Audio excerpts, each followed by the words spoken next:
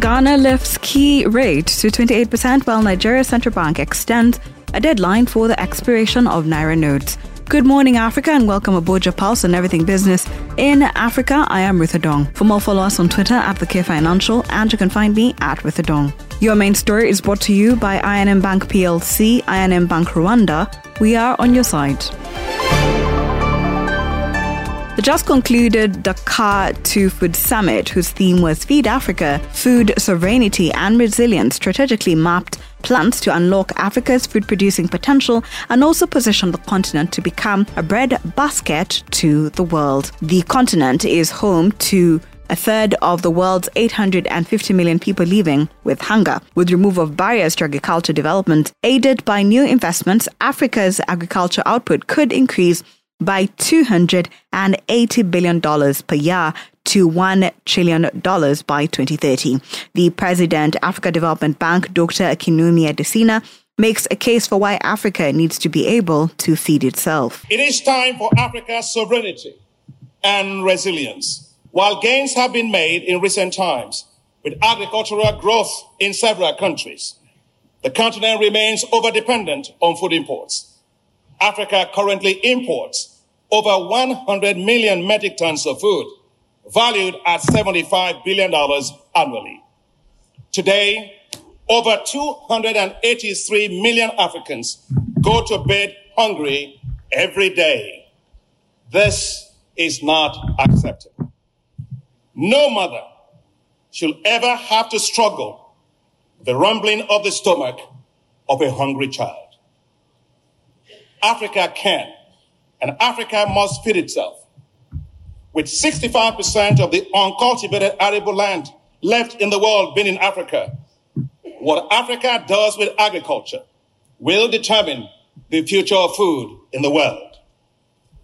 The recent disruptions of global food supplies have revealed again Africa's vulnerabilities. To mitigate the effects of the Russian-Ukraine war on food availability in Africa, as His Excellency President Macky Sall said in his speech, the African Development Bank immediately launched a $1.5 billion Africa Emergency Food Production Facility. The facility approved operations so fast, within 34 countries within 8 weeks. The facility is now supporting 20 million farmers in Africa to produce 38 million metric tons of food worth $12 billion. But we do not work alone. Our efforts complement global initiatives from the G7, from Europe. I know that President Macron has a farm program and those of other development partners. Now we must move from short-term to long-term efforts to bolster food production in Africa, reduce malnutrition, and secure Africa's food supplies. It is time for Africa to feed Africa. Our nations are our mothers, for they carry us and support us to develop and advance in the world. The elders cannot watch this in the open marketplace of the world. Please help Africa to feed itself. For a well-fed nation is a more productive nation. A well-fed nation is a healthy nation. And only a food-secure continent can develop with pride. For there is no pride in begging for food. We must raise the bar.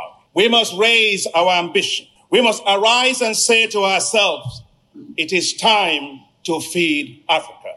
The timing is right, and the moment is now.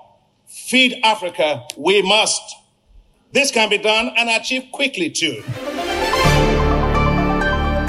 A quick review of the other stories making it into the podcast. Nigeria's central bank extended a deadline for the expiration of high-denomination Naira notes to Feb 10th after long queues developed at banks and commercial activities almost came to a halt for lack of the new currency. Central Bank Governor Godwin Emefiele says the extension will give Nigerians that have Naira legitimately earned the opportunity to return them to banks. Africa's most populous nation started issuing redesigned 200, 500 and 1,000 Naira notes in mid-December to mop up excess cash sitting outside the banking system. The central bank said the currency swap has so far resulted in the mobilization of 1.9 trillion naira, about $4.1 billion into the banking vaults. After Feb 10th deadline, Nigerians will have a 7-day grace period to return the older, higher denominations directly to the central bank.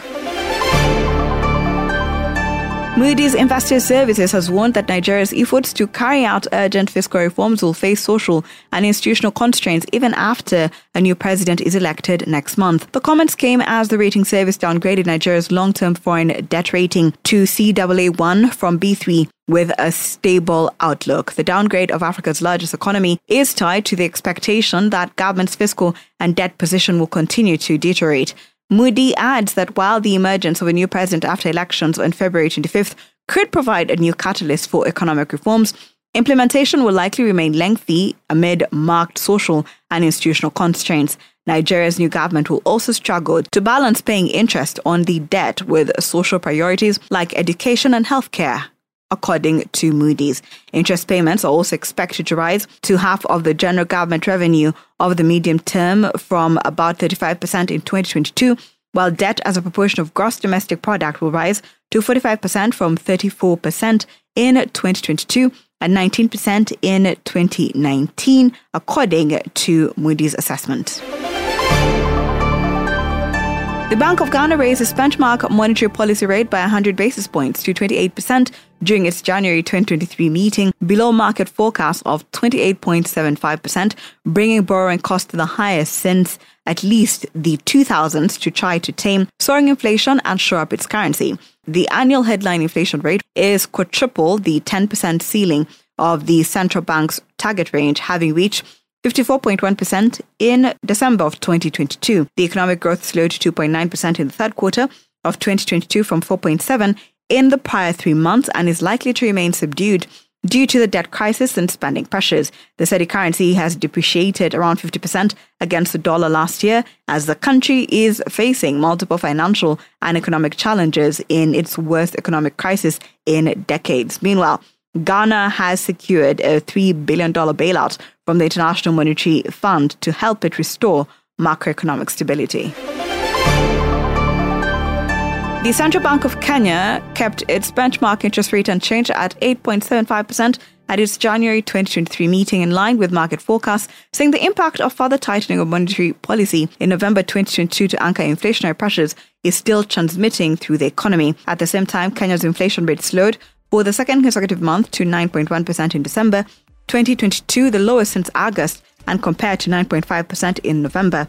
Meanwhile, the recently released GDP data for the third quarter of 2022, together with leading indicators, show that Kenyan economy registered strong growth in 2022, estimated at 5.6%. The economy is expected to remain resilient in 2023, supported by the continued strong performance of the services sector and expected recovery in agriculture despite the global uncertainty. Thank you for always waking up with us from 700 cities and 112 countries. Good Morning Africa is a product of the K Financial. If you have any suggestions or you just want to check out more stories, visit the website, that is thekfinancial.com, and don't forget to subscribe. You can also find us on all social media platforms at the K Financial, and you can find me at With Adong.